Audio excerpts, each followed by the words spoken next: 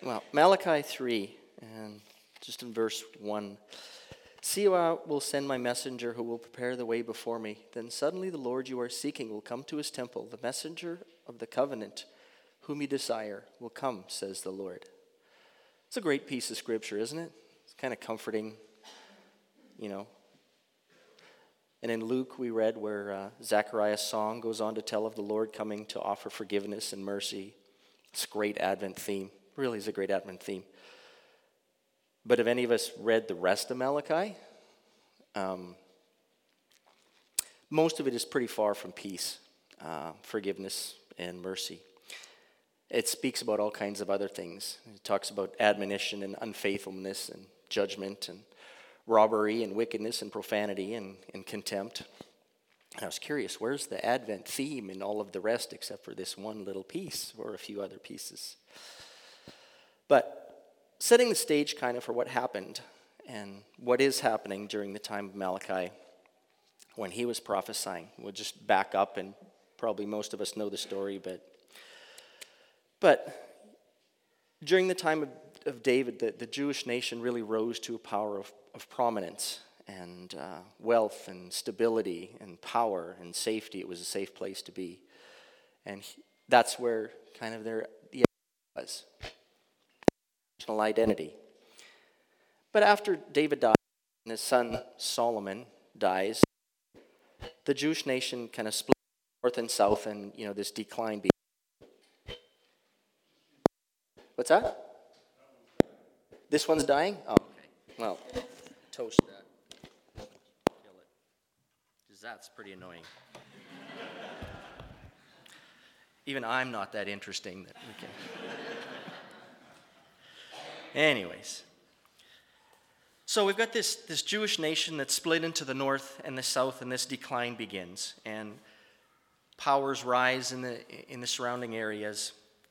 Eventually the north was subdued by Assyria, and then the south was brutally conquered by the Babylonians, and the nation was carried away to Babylon. And then the Persians came into the power and dominated the region. And Israel as a independent, powerful, safe nation was finished. The promises that God made to Abraham and Moses and Jacob and David and Solomon all mixed up here are seemingly broken. And the hope at first had been in the coming of the Messiah to set up, that earthly kingdom again. But this is, at the time of Malachi, this is generations after all of that, and nothing is happening. There was some returnees from the exile. They had returned, but hope was really fading. And the identity of Israel as a powerful free nation is gone, and it was almost like it was Egypt all over again. Where was the God that brought them out of Egypt? Did it matter if they served him or not? And this is kind of the foundation or the framework of the time of where Malachi was. And if you can just imagine, I think I got my directions right. If we took half of Wildwood, the back half was the south, and the front half was the north, and someone walks in and gets rid of a good percentage of them, and then drags a whole bunch of the rest of them away into exile and slavery and takes them with him. And there's a few stragglers left who become the poorest. There's nothing left. They were eventually a few, are allowed to come back. But what are they living in? There are people living in captivity in their own land with a few rights and not much hope on the horizon. Like us, if we broke us up and there was only a few of us straggled back as we're sitting here in church and we're in a nation that's not ours and we have very little. How would we feel? How would you feel if this happened? You're the few that's left that's come back. Despair?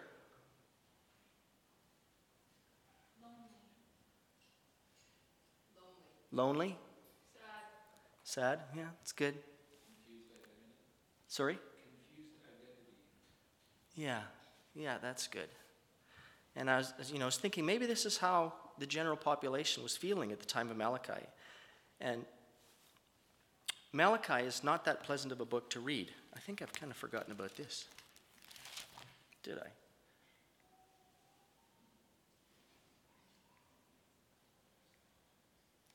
So, missing one slide, that's kind of the scene of leaving in exile and what happened to Jerusalem. And this is there's not much left, not much of what they once knew. This is the contemporary time around Malachi. Not quite that, but that's the background. And Malachi is not that pleasant of a book to read. God actually brings a whole bunch of charges against his people in how they're living, especially the priests. And one of the things was they were bringing unsuitable animals for sacrifice and in really acting contemptfully for what they were giving. They were teaching really poorly. They were unfaithful, and there's all these charges that God brings against them. And there's this part in Malachi where God makes these statements, and then the people question, well, how is that possible? And it goes back and forth and back and forth. And this is kind of how it goes. God says, I have loved you. And people say, well, how have you loved us? And God says, you show contempt for my name. How have we shown contempt for your name? Well, you have wearied the Lord. Well, how have we wearied the Lord? Well, return to me. Well, how are we supposed to return to you? You rob me. Well, how do we rob you? You've said harsh things against me. Well, what have we said against you? And I was thinking, you put this against the backdrop of the time that they're living in. I can understand their heart and their cries and their what? After all we've been through, what? There's this verbal exchange between God and the people. But what is something that we watch for or should watch for when two sets of people are confrontational, they're angry, and they're defensive? What are some of the things that we watch for? And maybe this is some of my education coming out now, so that's where I'll go. But two people are angry, defensive, confrontational. One of the things we watch for is not really what's being said. That's not so much what you watch for. It's what's not being said that's even more important. It's the underlying current, the reasons, the emotions, or the hurt behind all those words. Anger is generally a secondary emotion. And in a lot of our relationships, we could probably pull out examples of times when we're angry. And that's a secondary thing. The first emotion generally is some kind of hurt or sorrow or fear. That's the emotion behind anger. You're upset because of something, you're hurt, you're in pain, and you respond in an angry way. That's generally how it works. And you need this picture of what's happening. Why are you hurt? To get through and explain the anger. And there's an expression that says, you know how the expression goes, a picture's worth 1,000 words? Well, an emotion is kind of worth 1,000 words. Sets the stage for what's going on. So what I was wondering is the underlying question in the recipients of Malachi, of the people. This is my estimation. The underlying emotion, the underlying feeling or thought in that is, am I enough? Are we enough? Are we worth it? After all that's happened to us, God, do you still value us? After all we've been through, how do we know you still care? That, I think, is what is some of the underlying things that are going on with people in this stage. What is the underlying question in Yahweh's charges? I think it's very similar. Am I not enough? Am I not enough for you? And it kind of reminds me, this whole back and forth thing kind of reminds me of the pain from two lovers on the edge of a breakup, on the edge of despair. That's what this whole thing reminds me of. Pain in both sides. Let's take another look at something else. Here's an outline, one possible outline of the book of Malachi. And it's in the stages of the book. It's God's love for people, where's the honor for God's people among them? God's concern about marriage and divorce, God's justice and patience, God's concern for tithes and offerings, God's love for his people, and then there's a conclusion. Introduction, conclusion. It's kind of neat how it's arranged, how all the in-between stuff is arranged in between God's love for his people in this book, is how it's kind of set up. That's kind of interesting. So let's remove a word. God's concern for offerings. And this is the section where this part we're talking about in Malachi 3 occurs, in this section of the book. And God is upset because people are bringing or the priests are offering really substandard animals for sacrifice. It means they're bringing their second best, which I think comes back to the fact of, does it matter anymore? We're just doing these things to doing these things. Does it matter? Do you care? So God is in this section of concern for offerings. And here is this part in chapter 3 about this messenger and the Lord coming.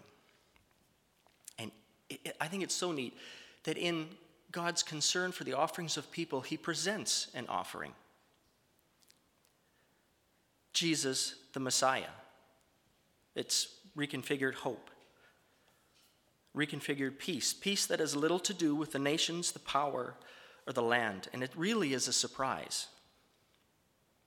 It's fascinating that, in this section of offerings, where God has been bringing charges about the second-rate manner in which offerings are made, there's this statement by God about one who is to be God's offering, the Advent theme. The answer to Israel's question of, are we enough? Do we matter? And in that, God's answer in Jesus is, you matter so much that I will become one of you, the one who you desire. I will come and heal you, I will teach you, and I will die for you. All of the things that we haven't been doing is what I'm going to come and do for you. Peace will come upon suddenly, and you will say, Yahweh, you are enough. And I will say, you are enough. And it's like the embracing or the knowing of two lovers again that have moved from this place of despair and despondency into a place of embracing and rejoicing in who each other is.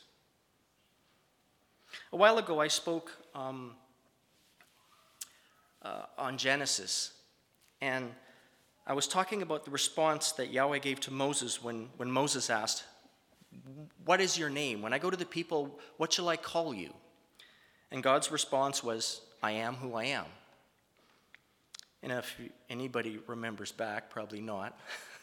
But the better translation of this phrase could be, I will be who I will be, or I will become who you need me to be. Not in a selfish kind of way, but God in that phrase is saying, I will become what you need. And in this instance again in Malachi, in this situation that's so painful, God is saying, I will send one who will come suddenly, and I will be who you need. Joe spoke on righteousness last week, and he talked about being able to get into the carnival, and God provides that ticket to get into the show. And I think this is kind of what the heart of Malachi is. The answers to the question of do we matter and does God care? We don't quite know how to measure up. The nagging questions at our center, am I good enough and do I measure up? I thought, what is the point of getting into the carnival? What is the point of just being in the carnival? Just to be there? Just to make it? Just to show up?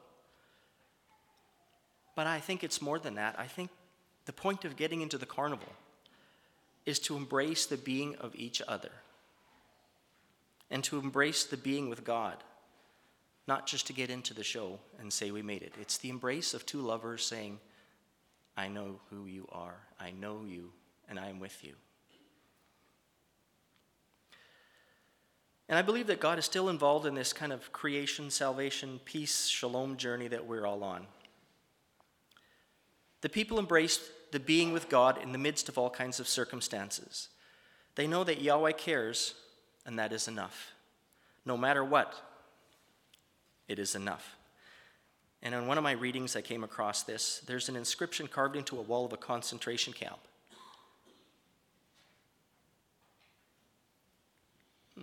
Did I push the wrong one? It's gone? Oh, dang it. Okay, so this is the inscription. And it's written by a prisoner in a concentration camp, and it's inscribed, it's carved into the wall in some place in this camp, and it reads, "O Lord, when I shall come into glory into your kingdom, do not remember only the men of goodwill. Remember also the men of evil. May they be remembered not only for their acts of cruelty in this camp, the evil they have done to us prisoners, but balanced against their cruelty the fruits we have reaped under the stress and in the pain, the comradeship, the courage, the greatness of heart, the humility and patience which have borne us and become part of our lives because we have suffered at their hands. May the memory of us not be a nightmare to them when they stand in judgment. May all that we suffered be acceptable to you as a ransom for them." And I marveled at this statement when I read it. I don't know how this person got there. But to be able to stand at that much of a beating from fellow man and say this, that what you did to me was good because it allowed me to become a better person, and may God take that into account when we both meet him. This is the act of being embraced and embracing God as everything. How one is able to say this is, it's a knowing deeply of God and being known. It's those two lovers being reconciled through Jesus, and each saying, no matter what, you're enough for me. And I also believe that that same is available for each one of us. Maybe we haven't learned it quite that well, and I have example from my own life story about this, and it's a story of me and my father. And as a young boy, I knew Dad, and he was great. And then as I grew older, we grew apart, and I had no idea that Dad cared for me at all. He was quite a hard man. And so there was this break in relationship and a difficult time. I don't remember having a father really through a part of my childhood. And then at 19, I ran into Jesus, and so did my father, and I got this father back. It's a great story, isn't it? It's a great story. We had this good relationship after that, except unfortunately it's not the end of the story. When he got old, and he got Parkinson's, and my life got super busy, and I ignored my father in his home. And he was eventually sent away. We had to put him in a home, and there wasn't too much left of him, but I showed up once in a while, not very often. And later on, this caught up to me. And there was a church service here. I was at the back, and it was an evening service, I think. It was all about solitude, and I love solitude stuff. And it was like God brought this to my remembrance and it was just painful. And I sat at the back of the church here, and I just wept, and I wept. Because I was in a prison of my own making and not able to get out. There's nothing I can do to get out of this. Nothing I can do. It's gone. It's over. It's done. My father's gone. Speed ahead about 6 or 8 months later, or maybe it was even more, a year. Wendy says, "Let's go to a show tonight." I said, "Okay." We're on our way to the show, and it's this show called I Can Only Imagine. I don't know if you know the Christian song, I Can Only Imagine, and the story behind it is the story of this father and his son, and a very abusive father, and the story of Jesus, and they come together. And halfway to the movie, I realized, oh no, this is not good. I'm not going to make it because of this weight. So we get to the movie, and I managed to hold it together. I'm good. Made it. Got into the car, and I fell apart. I absolutely fell apart. I'm sobbing in the car. Wendy's like, what's going on? And she knew about some stuff, so she's holding my hand, and I'm in a prison that I cannot get out of. I've made it myself, and there's nothing I can do, and there's nowhere I can go. There's no peace. I'm in jail, and I cannot resolve this. Dang. I have to live with this for the rest of my life. And at that instant, there was a voice that spoke into my heart, and I like to call it the Spirit of God. You can take it at what you think. But it was the words that say, let it go. I yelled out, how can I let it go? I can't let it go.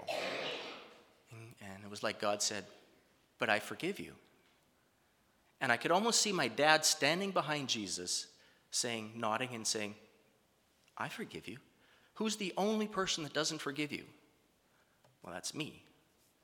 And it dawned on me, I've made my own jail. Granted, it was from, mistakes in my past. And it was like the door opened to a jail and I walked out. There's still a scar from that.